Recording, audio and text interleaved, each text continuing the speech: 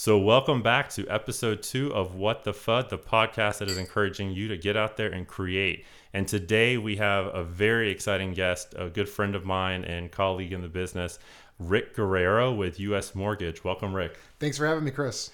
So, Rick, tell us a little bit about your role at US Mortgage and what you do. Absolutely. So I'm the director of branch sales with US Mortgage. I pretty much support the Southeast region, specifically Georgia and South Carolina are the branches that we currently have. As we grow into other markets, I'd be supporting those as well. And that support is in variable categories. I help our loan officers with growing their business and helping them take their business to the next level, as well as helping them with their realtor partners. Awesome. Yeah, so that was one thing when I first met you. I just assumed you were a loan officer as well, because I don't know any other companies that really have somebody working with their loan officers to develop them, if you will. Right. And I am a licensed loan originator, but typically traditional mortgage companies, they have a branch manager that does all the roles, that helps out with everything. They have to help the loan officer with helping grow their business, closing their loans, or working the pipeline, et cetera, et cetera. Well, my partner and I, when we started US Mortgage here in the Atlanta market, our goal was for both of us to do our strengths. His strength was getting loans closed and running an efficient pipeline and an ops team and supporting the loan officers in that arena. My strength was being out, talking to people, helping grow our business, grow our team, and support our loan officers. So how did you find yourself in this business? Did you start in mortgages or something else? Well, my backstory, I guess now's a good time I can just tell you where I started. So I moved to Atlanta, 10 years ago. And I moved to Atlanta for a girl.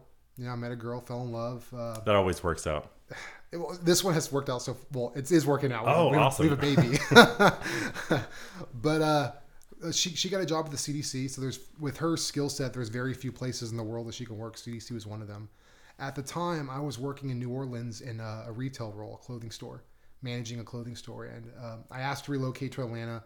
There wasn't any opportunities available, so I had to find a new career, and I decided to open up an insurance agency. I opened up a State Farm agency. I got accepted into their program, which is very challenging to do. Lots of hoops. It took me like 6 to 9 months. Oh, wow. So did you know anybody in insurance before, or was this you were just putting yourself out there? Kind of. So my dad was a real estate broker in Houston, Texas, and he had a good friend that was like a market leader with State Farm, and they were looking for agents to grow out markets. So he kind of put the bug in my ear that I should explore this, and through a couple of small introductions, I started making some paths and found an opportunity. And it's a lot of interview process, a lot of steps to getting into State Farm. But long story short of it, because my story can go long-winded, got in with State Farm, got into their training, and eventually opened up my own office. And my office was actually down the street from here. It was right on Montreal Road behind Kroger's. Oh, wow. Small world. Yeah, I had an office space there. I did really well. And I grew my business. I grew a team. I'd start from scratch. So I started from scratch in a city where I know nobody, that's pretty much based on working your sphere of influence. Well, if you don't know anybody here, you have no sphere of influence. And insurance, you have to sell to the state that you're in. I can't. Oh, certainly. So, I mean, I always give kudos to anybody who moves to somewhere that they've never been, right? I mean, growing up, my dad was in the Air Force, so we lived in Germany, but obviously I wasn't in control of that. That wasn't like my decision. Hey, let's move to Germany. And I've mostly grown up in Atlanta and stayed here because I love Atlanta. I'd probably move to California if I had the chance, but the restarting, right? Where, you don't know anybody, and especially being in a career like real estate, which is similar to insurance, working that sphere, I know I'd have a certain amount of time that I'd have to rebuild, which is scary, right? So a lot of people probably don't make that move for fear. So I'm sure you had that concern when you started this. Well, there was definitely fear there. I mean, I knew nobody here, but what I also knew is that in retail, I would work 6-day weeks. I'd work, 15-hour shifts. Like I worked and I grinded it out. And I had the belief that you can accomplish anything you want to if you just put the work in. Very true. So in college, I was very involved with different organizations in the college. I put myself through school. I worked one full-time job and one bartending job, and went to school full-time, and barely had enough money to pay the rent and eat. Right. So I got involved with every single student organization under the sun because they had events at night with food. So It sounds like real estate today. I was a part of like the African Accounting Society. I was a part of like the Indian Tax Accounting Society. I was a part of everything just to eat. So I knew that if I was able to do that and I was able to thrive in college in lots of different organizations with a multicultural of people and ideas, philosophies, I didn't see that I couldn't do it here. I saw it as I can do it. I can do anything I put my mind to. I've done it before. I can do this. Now, granted, it's a completely different scope, but I just saw myself being able to do the work. Yeah. So, I mean, that you bring up a really great point, and that is that, you know, necessity really pushes you, hunger, if you will, and yours literally hunger, will push you to do anything and put yourself out there and work hard. Something that I try really hard to instill with my kids. We'll see if it pays off, but that truly is, it's one of those gifts when we look back as an older adult and when we found our place, that we can be thankful that our parents didn't completely spoil us or always give us a safety net. Right. Well, it's probably, and you mentioned that's what you put on your kids. I think that's also what my parents put on me. You know, my father worked two jobs, worked a full-time job and then a part-time job. My mother also worked two jobs. And we didn't live in a poor, bad neighborhood. We actually lived in a really good neighborhood in Houston, but it's because they worked hard. So they instilled in me and my brothers and sisters to work hard and don't take for granted anything you have. Yeah, that's as a parent, that's one thing that I think I always worry about, especially being where my husband and I are now, just trying to balance it because we didn't grow up with things. And so I don't know, you'll find as your daughter becomes older. It's really scary now because we live in a really good neighborhood. We have a lot of things that I never had growing up. So it's really challenging now on how to like minimalize too much stuff for them, you know? We want to give them everything we didn't have. So you came here, you started your own insurance agency, was successful. How did that turn into a mortgage? Well, let me kind of take a step back and talk about how I got to become successful, because I think this is really important to as we progress in the podcast. Okay. So moving into a new city where you didn't know anybody, I didn't know how to meet people the traditional way. So what I started doing is I went out to every organizational event that I can find out about. So I was involved with the DeKalb Chamber of Commerce, the Cobb Chamber of Commerce, the National Association of Hispanic Real Estate Professionals, I drove to NAREP ATL. NAREP ATL, yeah. I got involved with every organization that I can find on Google, right? I met a gentleman that ran the Real Estate Connections event. I went to everything under the sun to That's meet. actually where I met you first, by the way. I don't know if you ever, I just remember because Justin introduced me. He's like, yeah, that's Rick. You should know him. But I remember that was my first one in October, September of 2015. So... Well, I stopped going because I met you, and I figured I've capped didn't out. need any more business after I've capped out on important people. I can't hold anymore. No, but I started going to as many things as I could to meet my new sphere of influence, right? And I say that because we'll talk later in the podcast about different topics. But depending on how you take those steps by being involved in these different organizations, there's a lot of different routes or opportunities that exist for you. So there were some opportunities for me to go into leadership in a political sense within some of the Chamber of Commerce's. They had a young professionals like training development for politics. I don't remember exactly what it's called. And I met somebody there that I'm actually still good friends with today. That's in real estate. Tim Herr. Oh yes, yeah, Tim Herr. We all know Tim, right? But I met him through I think the DeKalb County. Not the Association, the DeKalb County Chamber of Commerce, something like that. And we met through this young professionals for politics workshop. But there's a lot of different routes you can go. I ended up just still focusing on my business, but kept a lot of these ideas in the back of my mind. Did really well in insurance, as you said. How did I get to the mortgage business? For insurance, I strategized on focusing on getting business from mortgage originators, from loan officers and mortgage companies. I felt like they had the ability to drive the direction of the customer for insurance to me. So I spent a lot of time going to a lot of real estate events and also prospecting loan officers, going to mortgage company offices and generating business that way. I did really well. I was averaging upwards of 100 policies a month, which is really good in the insurance business, and primarily from mortgage referrals. over time, different mortgage managers would see me come into the office and talk with me, and I became cool with them. And they would just kind of, in passing, ask me if I knew of any good loan officers out in Atlanta in the market that I could introduce them to. I didn't think anything of it. So they were recruiting. Is that kind of what they were trying to do? Yeah. I didn't think much of it. I thought they just like to meet good people in the industry. I didn't realize they're actually trying to recruit them. Now that I'm in the industry, I understand the game. But back then, I'm like, oh yeah, I can introduce you to so and so. And I just started connecting people, thinking that like it was just connecting. I like to connect people. So they were trying to recruit them to their team, of course, but I didn't realize at the time. I was just trying to connect people. Well, as time went by, a few mortgage companies started making me offers to come in one role or another. And I had a couple friends of mine that I worked with that I really admired that made a move to a mortgage company, and they're pushing me to come with them and build out the Atlanta market with the goal and opportunity to go to a national type role. So the offer seemed incredible. It seemed too good to be true. At the time, it just seemed really exciting. It probably wasn't the safe route for my future and career, but it just seemed like a very exciting role that I could thrive in with the right people around me. Running your own business, the challenge sometimes is like you run the business, the decisions are on you. You make a wrong decision, it's on you. That's also the exciting part, right? Yes.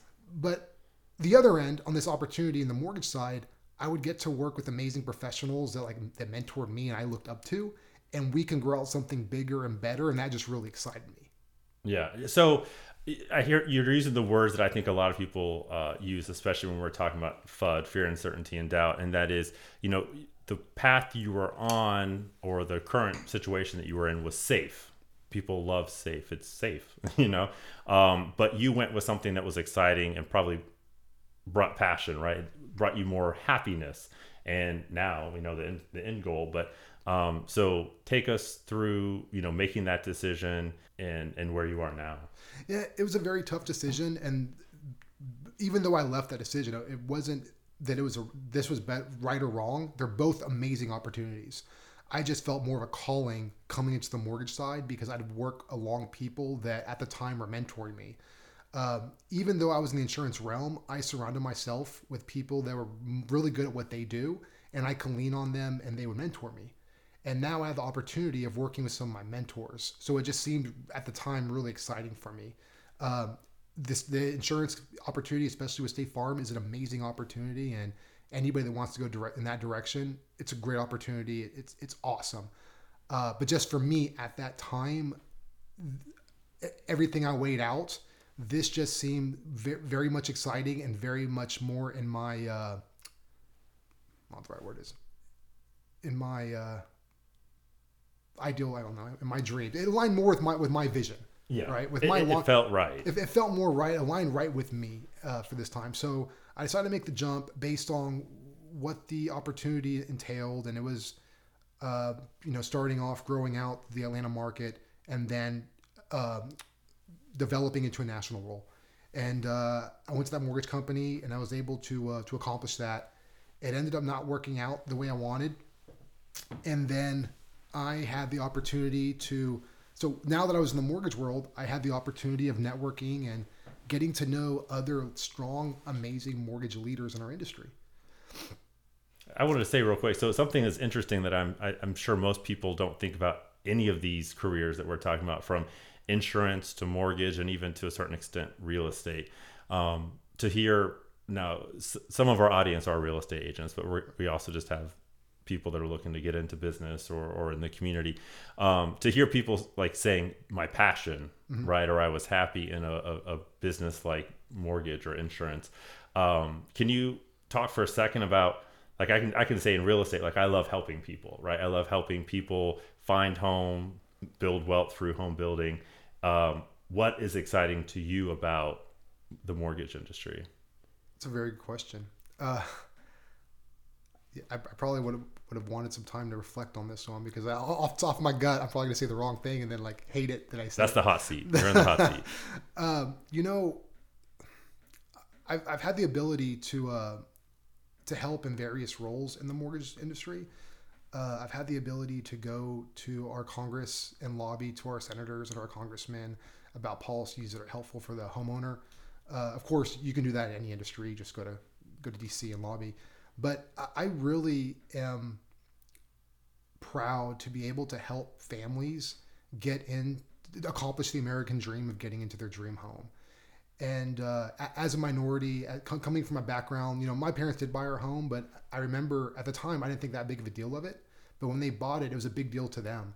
And I see families now. I go to closings and I see how big it is to these families to be able to own their home. And to me, that's very gratifying, being able to be a part of that, because there's a lot of people here in America that don't understand that they have the ability to buy a home. So I'm also able to provide the education to them, but also be able to help them achieve it and be able to help fund it and be able to help to create and develop policies nationally to help more people get into homes. Yeah, in our previous episode with Larry Lowe, now Larry's not in the industry. He's marketing analyst, and he does a lot here in community politics and grassroots organizing. And he kind of spoke about this, and I shared with him that there's a lot of people, even as a real estate agent, when you talk to people or people talk to you about buying a home, that don't realize their purchasing power or their ability to, which is, I don't have an easy fix. The industry doesn't have an easy fix to it. It really is just a visibility thing. And I think, things like podcasts, the internet really is the gatekeeper of a lot of this information. And so it's very powerful to be able to put that information out to a wider audience so that hopefully people can understand. And, huge shout out to NAREP. I don't, they're not solely responsible, but, Hispanic homeownership has had huge gains. So that's very exciting, and I'm sure we'll continue. But actually, do you have a second to talk about NAREP and your role there? How did I have all the time you need, Chris. So, we were in your story where you were at the first mortgage company, right? Where does NAREP kind of fit into that timeline around that time? When I was in insurance business, again, I went to every organization under the sun. And when I was in Houston, I was very involved with Hispanic organizations, whether it be business association, real estate. I am Hispanic. So I went out and searched for NAREP Atlanta. And I reached out. I spoke to a young lady at the time. I believe she was the vice president, a lady named Helen Archer. So shout out to Helen Archer. She spoke with me and invited me to one of the events. I came to an event. I had the privilege of meeting the current president at the time, Roberto Salomon, who I'm sure you know Roberto. I don't actually. You don't know Roberto? No. How do you not? He's like. We need to set up a coffee. I'll have to introduce you. He is like the mover and shaker. He's a great person to know. He's also involved with another organization. It's like an international real estate organization. Oh, FIOPSI? Yes. He's very involved with FIOPSI now. So is Christian Ross, and I think Christian is actually going to be on here in a couple of weeks talking about WCR. So. Yeah, so you'll have to go to a FIOPSI event. But at the time, he was president of NAREP. I met him. I met Helen. I met a lady named Teresa Palacios Smith. Yes. Teresa. Everybody knows Teresa. Yeah, she actually did an event for NAGOREP like 2 weeks ago. She was our branding speaker. I heard about that. See, it's a small world. Well, and I was privileged enough. That was probably the first core group of people I met moving to Atlanta. And I'm going to give another shout out to a person that actually made it possible for me. So again, I went out looking for Hispanic organizations. I came across the Latin American Association, which is right there on Buford Highway. So I volunteered, and I was telling somebody that I'm getting into insurance and I want to get involved with the Hispanic real estate NAREP. I want to find the local NAREP, the National Association of Hispanic Real Estate Professionals. And I was volunteering at they make you take this class to prep you for volunteering. So I was doing the class to prep to volunteer, and I was talking to a lady, and she says, "Oh, well, if you're truly passionate about getting involved in NAREP, you have to meet this gentleman, Bobby Armis." I'm like, Bobby Armis? I'm brand new. I have no idea anybody. I don't know who he is. You don't know Bobby? Oh, you got to meet Bobby. So I call Bobby Armis, don't know who he is, and he's a closing attorney. He works for Kelly and Sorhan up in Duluth. I call him up. I tell him I'm new to Atlanta. I want to get involved in NAREP. He's like, absolutely, let's grab lunch. Takes me to lunch. Connects me with Helen, who then I meet Roberto and Teresa, meet everybody. But it all kind of stemmed from me volunteering at a Latin American Association workshop, and then being introduced to Bobby. And then before long, I'm super involved in NAREP. I serve on the board. I pretty much serve in every position. Yeah, when you do find when you volunteer, you get voluntold a lot. It's like, oh, we have a live one. Bring them up through the ranks, and there a lot of organizations are like that. I know I keep interrupting you. Keep interrupting. But you keep bringing up really what's a great point, and that is that, you put yourself out there, you put in the work, you made the connections, especially being somebody that was new to the city with no existing connections, and you were welcomed with open arms. And I think that anybody could do that. It's just knowing to do that and putting yourself outside of your comfort zone. Like, I'm a fairly introverted, even though I'm very social and out there. I'm shy when I first go to meet people. So when I'm in a new room, I feel a little like underlying anxiety, but I still put myself out there because I know that, I need to do it. It's part of growing a business. And I've had great rewards, both in business and just personal relationships from doing that. Are you an introvert or extrovert? I think if anybody that knows me and sees me, probably it's clear I'm an extrovert. But I do go into the situations where I feel very introverted and I feel very shy and that I don't belong, or I just feel like I'm being judged, right? I think that's natural. We all feel it. When we get outside of our own circle that we're not comfortable with, you feel a little bit introverted. Very understandable. If you were to drop me off at some place that I didn't know before, like I would feel introverted. But my goal would be to talk to just one person, break the ice with just one person, and then hope that one, then another, then another, then another, and now I don't feel as anxious. But going back to a couple of things you said, or I may just be going way off task, I don't know. But what's critical, or was very important when I met these different people, is that they were able to help me to go to that next step. So Bobby helped me meet somebody else. Then that person helped me meet somebody else. And Roberto, Teresa, Helen, Tim, all the people we've named so far have been very helpful to me in one way or another, right? Either in a huge way, making a huge introduction, or making a small introduction that ends up being a big introduction. So I think it's critical to always remember that everybody you meet has an impact on you and can help you. And it's important that we do the same. Mm-hmm. Because sometimes we forget when we get up up to the next floor, we forget to send the elevator down for the next person. Yes. Well, sustainable leadership, bringing up, you got to make sure that as you leave, like for example, you were president in what year of NAREP? Oh, I don't remember. What? I should know because I had lunch with me. 14, 15? But anyway, so people had to come behind you, and so if you had not brought people up behind you and other people had not brought people behind them, then, you kind of, stay in that position. And sometimes that's what people want. We do have people who aren't good at handing it off, but it's great when you're able to grow and move on to something bigger. And again, utilize other people to make a bigger impact. So I was president in 2015. Okay. And I can proudly say every year after me, it seems like they did a much better job. Well, but that's a good thing. It is a great thing. I had lunch with Manny today. Shout out to Manny. And I was just telling him what an amazing job they've done over the last couple of years and really taken the organization to the next level. And I'm very excited and proud of everything that they've done there. And with any organization I've been a part of, you want to see it grow. You definitely, I know there's some that have the mindset that they don't want to see an organization do as well as when they let it. But I want to see an organization do better so it doesn't look like I wasted my time. Exactly. So, an interesting thing, and we're going to have Selena on, this year's president. She's on vacation this week, so we're going to reconnect when she gets back. But it just seems like an opportune moment to bring up. So speaking with Manny, he said that, NAREP, their big goal this year is to let people know that you don't have to be Hispanic to be a member. And I remember when I first joined, and you were president at that time, but I didn't know. I found out about you guys because you were throwing parties all the time, events, which you still throw amazing events, by the way. But my husband, being Hispanic, he's like, you need to go in there. And I was like, no. I was like, I'm a white dude and I'm going to show up at this Hispanic real estate professional event. Like, I just felt whatever. So I was unsure. I was like, I'm not going to appropriate, right? Be a culture vulture. And, but anyway, but the truth is NAREP does want that, and I think the other multiculturals too, like we're stronger together.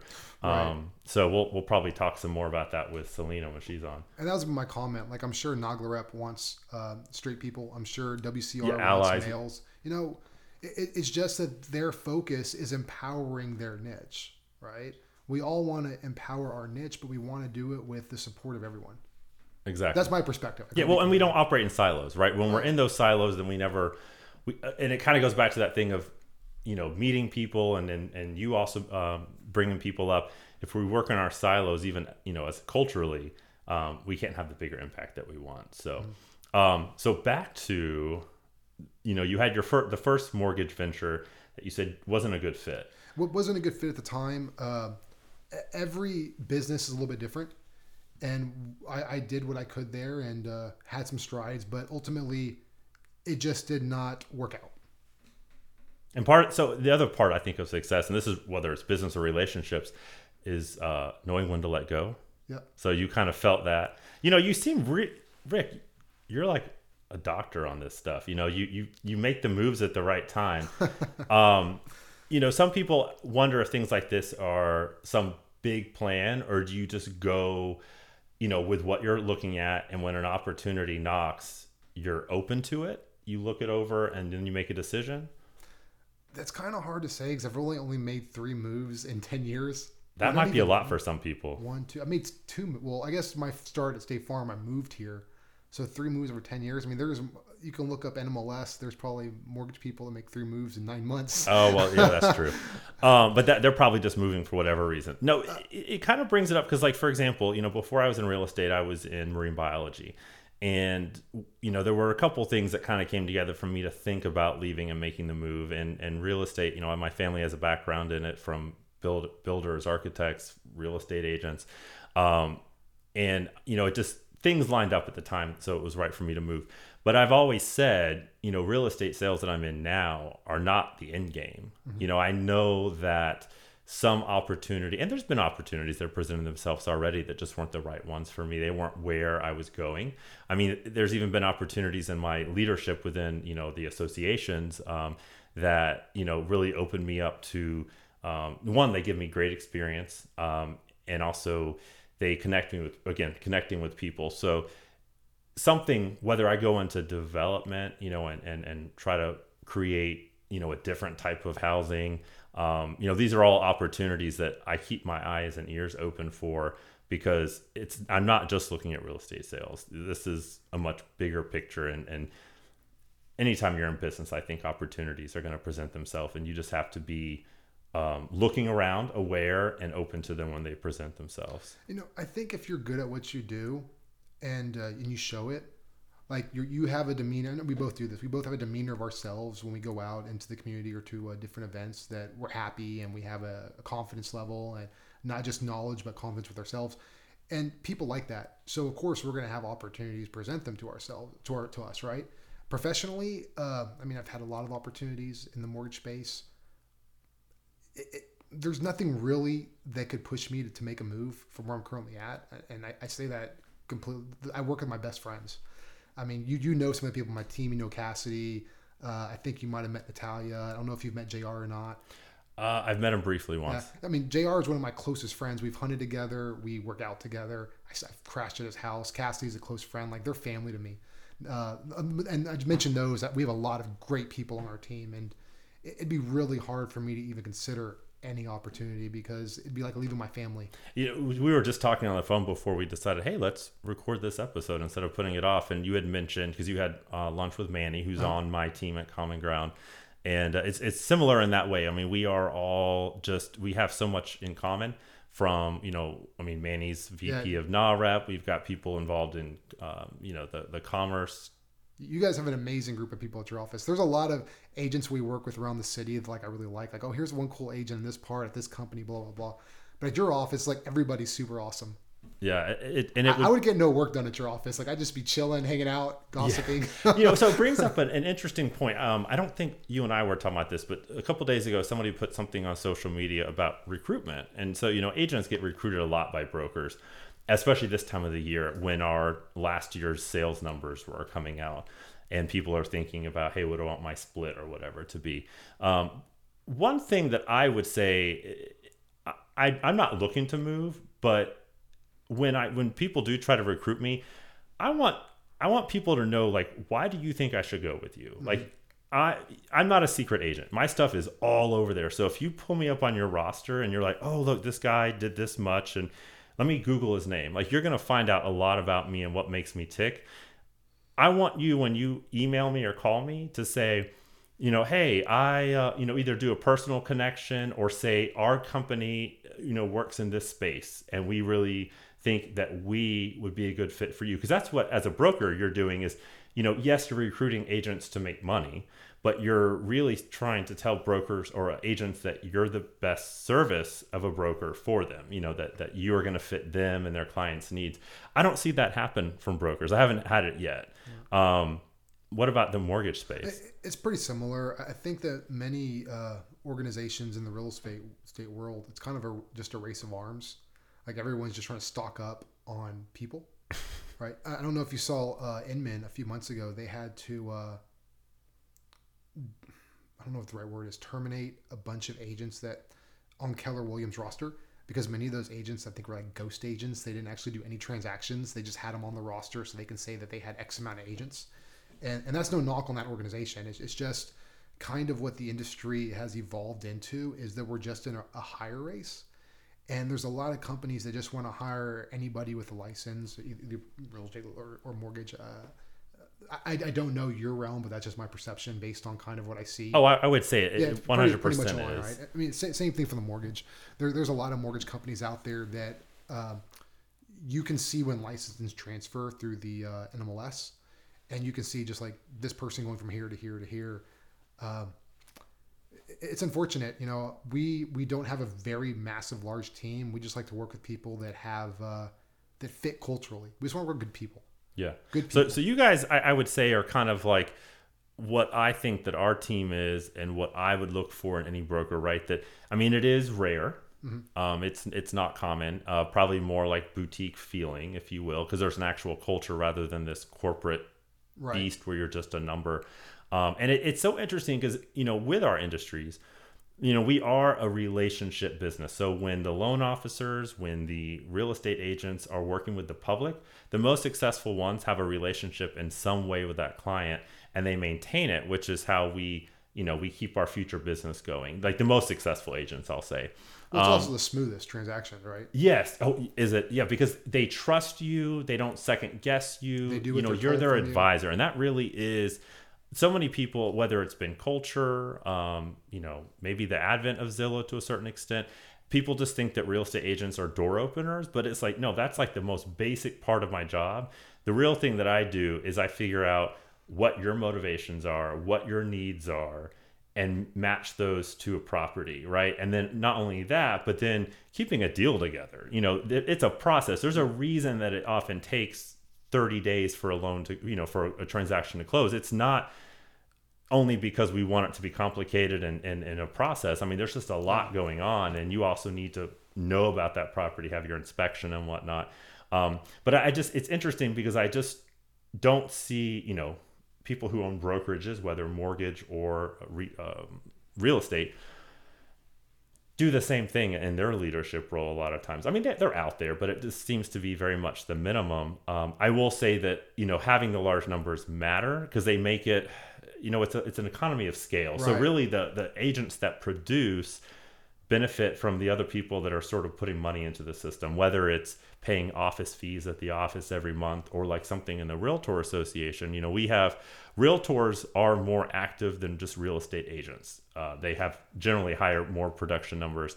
But even within the realtor organization, I forget the numbers. I'm not going to try to quote it. But even in realtors, there are a large number that don't even close one transaction a year. Well, I'm going to try to pause this part of the conversation because you're going to get me enraged. I'm very passionate about being a realtor. And I'm very passionate about people working with a realtor. And that's just not because I'm a lender. Like I'm very passionate.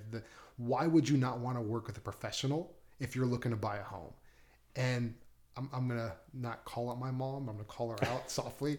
A few years ago, my mom was looking to sell her house and she was going to do it through one of these online services, Knock or Door, whatever those ones are out there. I'm like, Mom, just work with a realtor. Just work with a realtor. And it ended up being very contentious where I was telling her, begging her to pleading with her. And she's like, well, I want to get the most value. I'm like, Mom, who's going to negotiate the most value for you? An internet company or somebody that lives in the neighborhood and can negotiate for you? And it ended up just being this big battle. She ended up working with a realtor, and I'm very thankful that she did that. But that's the perception, unfortunately, that like some people have, and it irates me that we don't look that some people have the perception of the realtor and don't value them for the true value they have, right? Well, and that's true. And that I'm some glad real you estate brought that up. agents don't become realtors. Like, why would you not? But I don't want to offend anybody on this podcast. Freedom of market. But I will say, that is something that I think it goes back to HGTV. With all the shows over the last decade, they make us seem comical, and I mean, and then there's a certain amount where not all of us do a great job or do the same level of job, and so maybe they just had somebody that didn't provide that level of service, and so they assume everybody is that way. But it's something that I take a lot of pride in. It's why I'm involved in leadership in the realtor organization, because we have a code of ethics, and we say that we're going to uphold it. And for me, that's why I immediately got involved in leadership as soon as I got my license. Was I wanted to be a different level of agent, but also try to provide training that I saw on the consumer side that I felt was missing from the real estate industry. So that that has been a lot of especially in the sustainability space of things, and the realtor associations have just been open with welcoming arms to bring that. But I think as we do a better job and we make it visible and people see us doing things, I think that grows, and especially as we make happy clients and then they share. But it is something that we have to tackle, and there's friction points, in certain points of the transaction and interaction need to be simpler. So a lot of people are really anti-Zillow.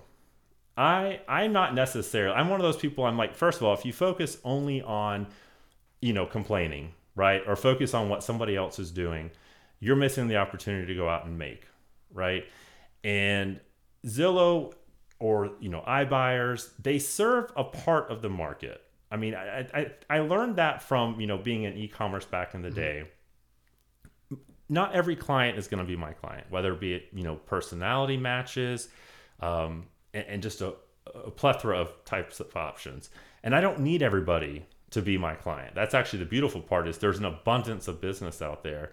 And I think too many of us in our professions act out of scarcity, right? Very protective. It sort of goes back to what you were talking about, getting out there and meeting people. And then those people, even though you might be competitors, we're introducing you to people, right? Because we all do better when we cooperate. Right. And when we uplift each other. It's that whole saying, a rising tide lifts all boats.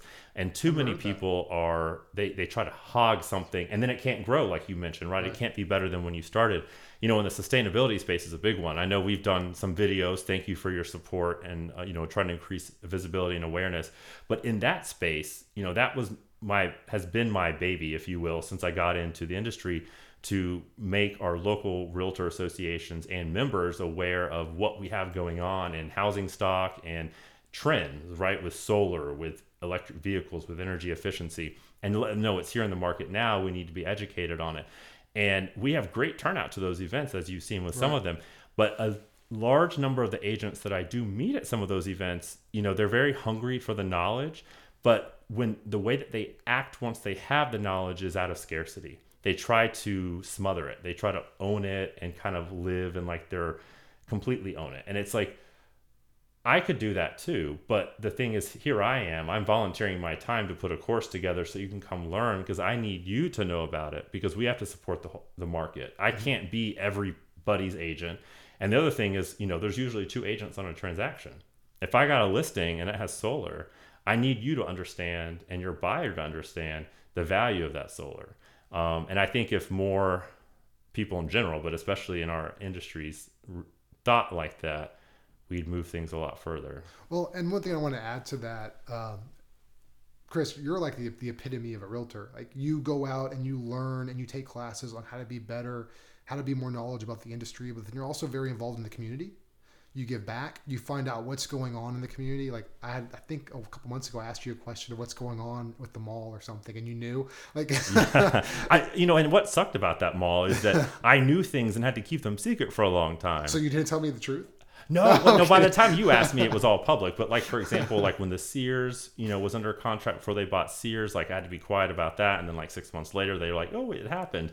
So like knowing all these awesome things, was kind of hard because it's like I know what's going on and what the long game is, and it's really exciting. Like they were putting the groundwork in to do a project the right way, and all you heard the public was like, I don't see anything happening. Right. Nothing's going on. Well, the point of my statement was you are truly a professional in your craft and trying to get better at it, but then you're also an exceptional realtor for your clients and trying to get the best home for them and their family and negotiate the best deal. Like you got to kind of be a little bit of everything. And be great at everything in order to help your client, and you do really good at it.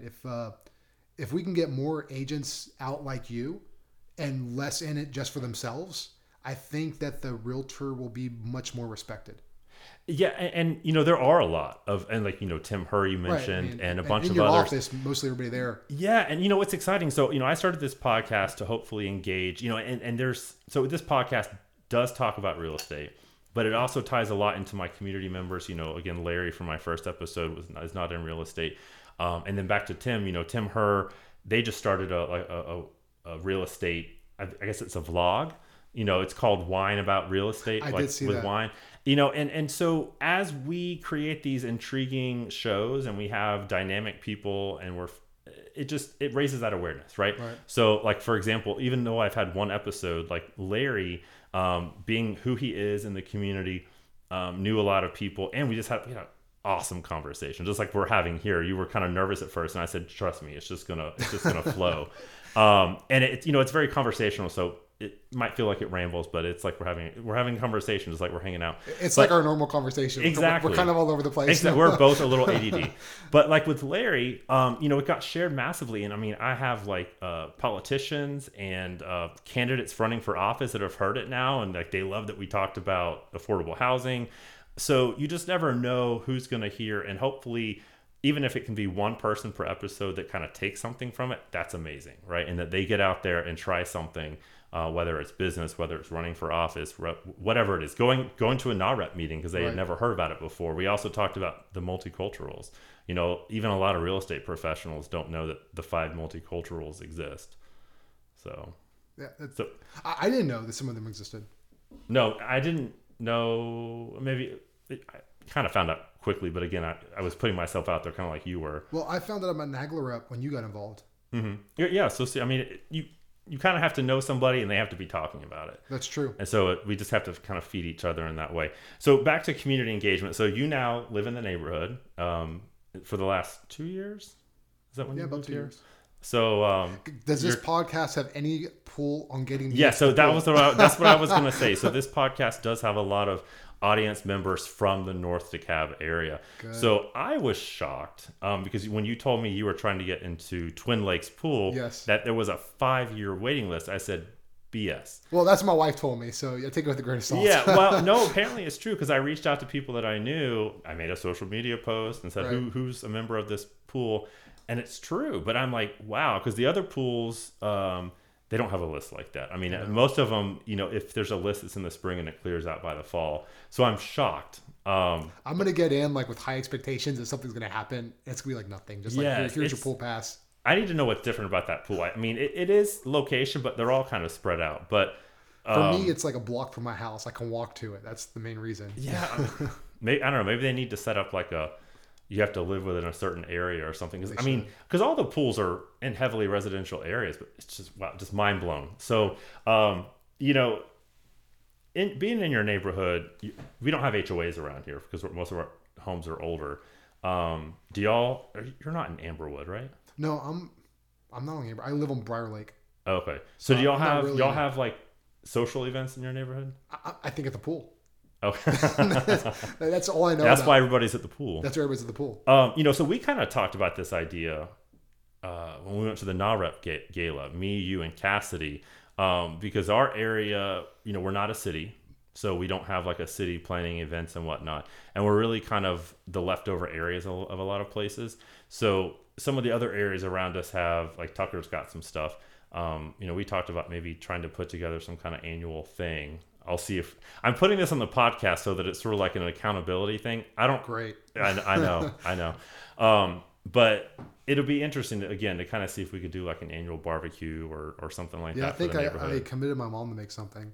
Well, so kind of tying back into my first episode, we talked a lot about young leadership. You're under 40. Yes. And I like how you asked that. It's kind of like telling me, but then also a question, like you weren't quite sure. yes, I'm glad we're not on camera, so you couldn't see my face. Um, so tying into young leadership, we've got our area has undergone like a huge demographic change age wise.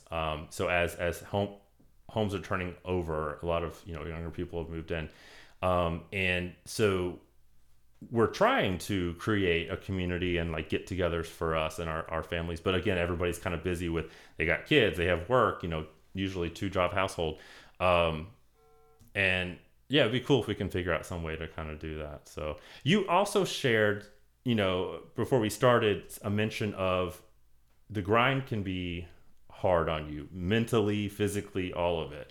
And self-care has become somewhat of a buzzword and a hot topic the last couple of years. And when you were out there busting your ass, doing all this stuff, did you struggle with that?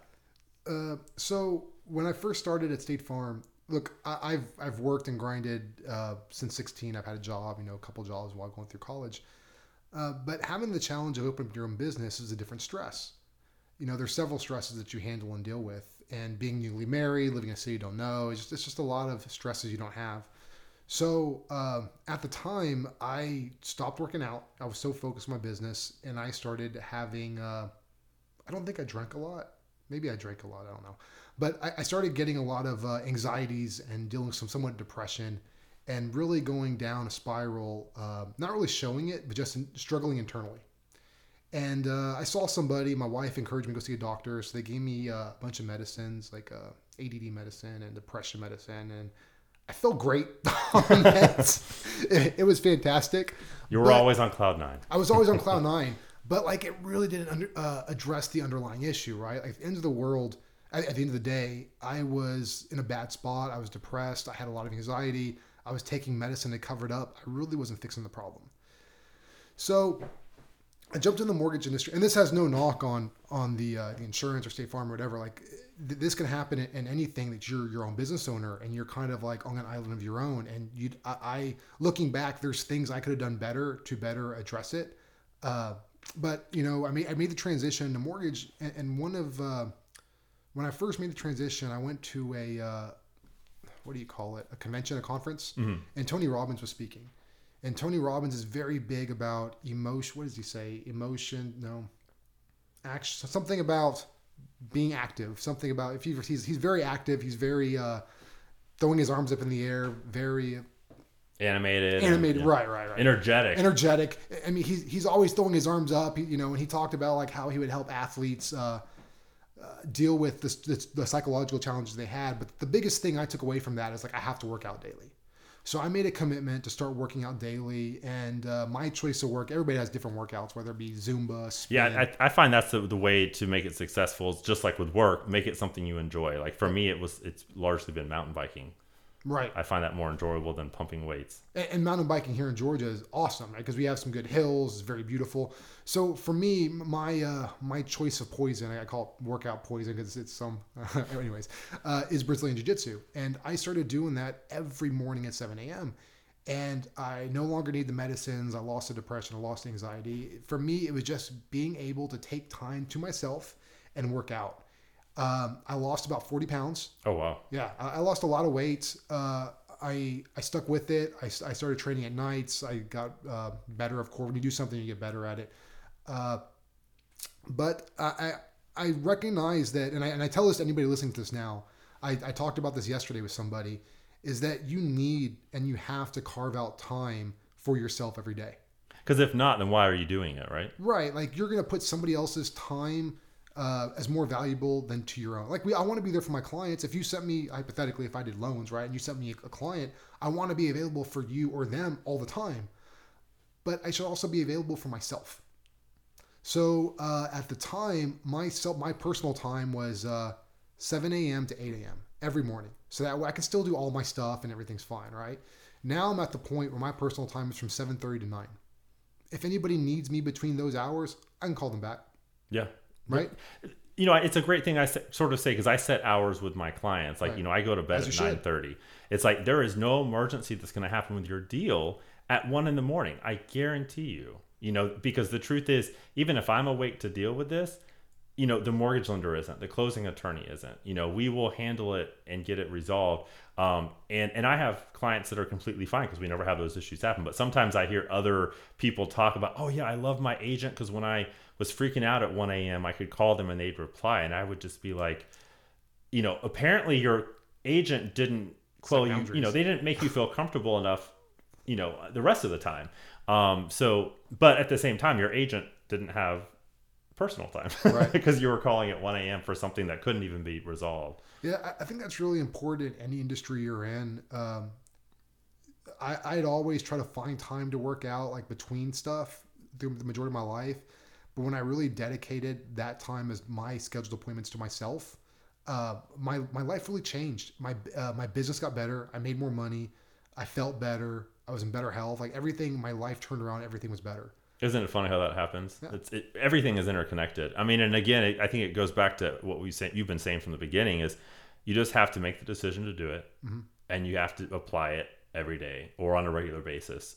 And over time, you reach what you want to do. And there was a book I read that really pushed me to do it. What's the name of the book? What was the premise of it? I might know. So the last name of the author is Grover. He was Michael Jordan's coach. Oh, okay, I didn't read it. Relentless. I'm not a big sports guy. Clearly, you have an arcade room. Oh, call me out. Yeah, you like playing Ninja Turtles, though. It was fun. The book is called Relentless. You should definitely read it. Write it down. Relentless? Relentless by Grover. I think his name is Tim Grover. He was Michael Jordan's strength and conditioning coach. And this was back like when the Jordan come out and play in the 80s. Maybe 90s. Maybe like 90s. 80s and 90s. 80s, I think late 80s, early 90s. At that time, strength and conditioning like wasn't popular in basketball.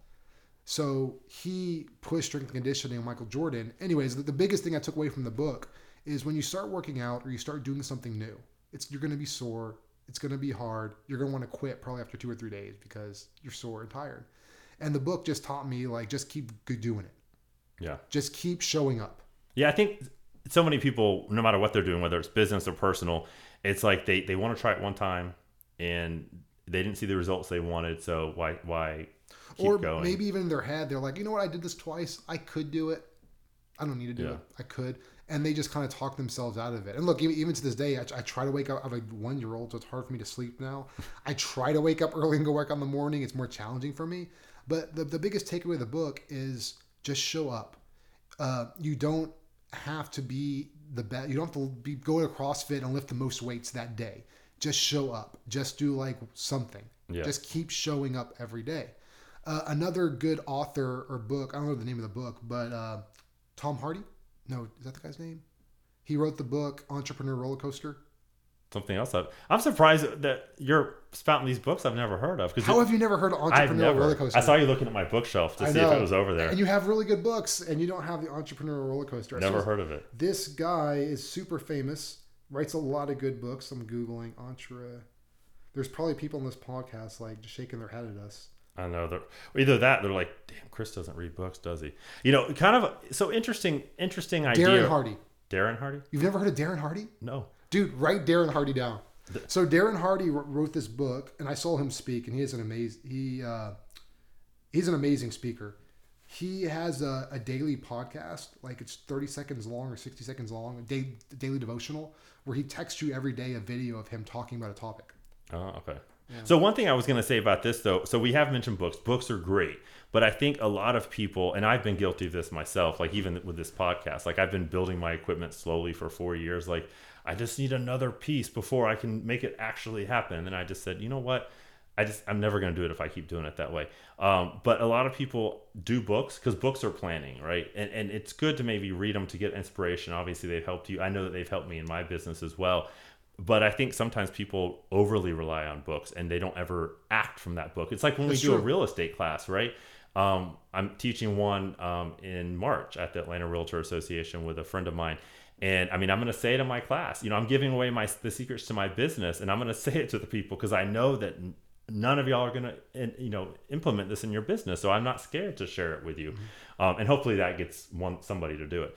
But the difference is doing that acting on it and The executing. starting and doing it again Right. and then again and until it becomes a habit. What is there a book that of these two that particularly did that to you? So that's what I was getting at. Darren Hardy, he wrote this book called The Compound Effect. Oh, I have that. It's in here somewhere. Actually, a partner of mine, my very first lending partner, gave it to me as like a gift after our first closing. So you have a book by Darren Hardy, great book. He talks about like just one step at a time. And he talked about having this girl in his office that wanted to run a marathon, but she was kind of overweight. And couldn't really run a block. So he challenged her, like, you know what? Let's just try to walk a block a week. And then the next week, a second block. And the next week, the third block. And over time, just compounded, she ended up running a marathon. Yeah. Well, because anything's possible with time and doing it over. And taking one step at a time. And it's a really interesting book. But it kind of talks about we all try to do that big thing. And we don't do that big thing, so we don't ever execute. Yeah. No, it's a big problem. And it's really what got me to finally push this. I'd been thinking about this for a long time for all the people that I know, talking about tough subjects like solar and EV, electric vehicles. And again, I'm not immune to it either. There's still things because I make an excuse. My business is doing really well and I need to focus on that. And this is a pet project. Or I need the right mics, or I need the right earphones, Yes. or I need the right editing software, or I need the right internet. There's a lot of components that. And I've had most of it this whole time. It just the thing missing was the creation, the actual like pushing the record button and calling people like you. I was just saying, having guest speakers come to your house and do a podcast. I will eventually do a couple episodes where it's just me talking, but I figure that that seems weird. A little, I don't know. we'll get there. Anyway, so I wanted to give you guys a shout out. So one thing, again, about creating that you and Cassidy have been awesome with. So I want to encourage any other real estate people in the area who aren't familiar with you to connect. We have highlighted and featured some of my listings. We've made videos together. You guys actually helped me film a series of videos about green homes and solar. And we talked about, valuation and different aspects of it, and again just trying to raise people's awareness of it. And I know that other agents you work with, you've highlighted their listings, done a tour. Reach out to Rick. And so Rick, I know you're on social media. What's the best way to reach you? Through Facebook Messenger, but I think if you're not connecting me on Facebook, it goes to that like black hole Facebook Messenger. So email rick.guerrero@usmortgage.com. I'm sure you can add a link in. Yeah, I'll add it in the probably in the email show is notes. the best way, only because in this day and age I get so many calls from random numbers that I had to stop picking them up. Oh really? So many robocalls these days. Yes. Well, I love that we've almost hit an hour, which is amazing. So we definitely have a lot more to talk about. We're about a quarter into the podcast. Yeah, we're just into the quarter and right after this break. So, but no, I this is only the second episode. We will have many more. I love to have you come back and follow it up later in the year, and hopefully at that point we'll be able to say, hey, look how the podcast has grown, right? Those step by step. But anyway, so Rick Guerrero, check him out on Facebook. Are you on Instagram? I am on Instagram, yeah. Okay. I'm not as active on Instagram. Facebook's where. Okay, do Facebook. Look him up. Yeah. I'll tag him on Facebook. Right, even on LinkedIn. I'm on LinkedIn. Oh, LinkedIn. Yes. That's a real powerful social media now. They're all very powerful depending on how you use them. But yeah, LinkedIn is really starting to evolve more than what it used to be. It used to be just a place to like look at people's resumes. Yes. Right? Yeah. I mean, I've even been on a radio show recently because of a connection on there. So Wow, that's awesome. do LinkedIn. That's another one. Just do and create. Well, thank you so much for coming on today. It's been a pleasure. I look forward to having you back. Thanks for having me. Awesome. Well, thank you for listening to What the FUD, and we'll see you next time.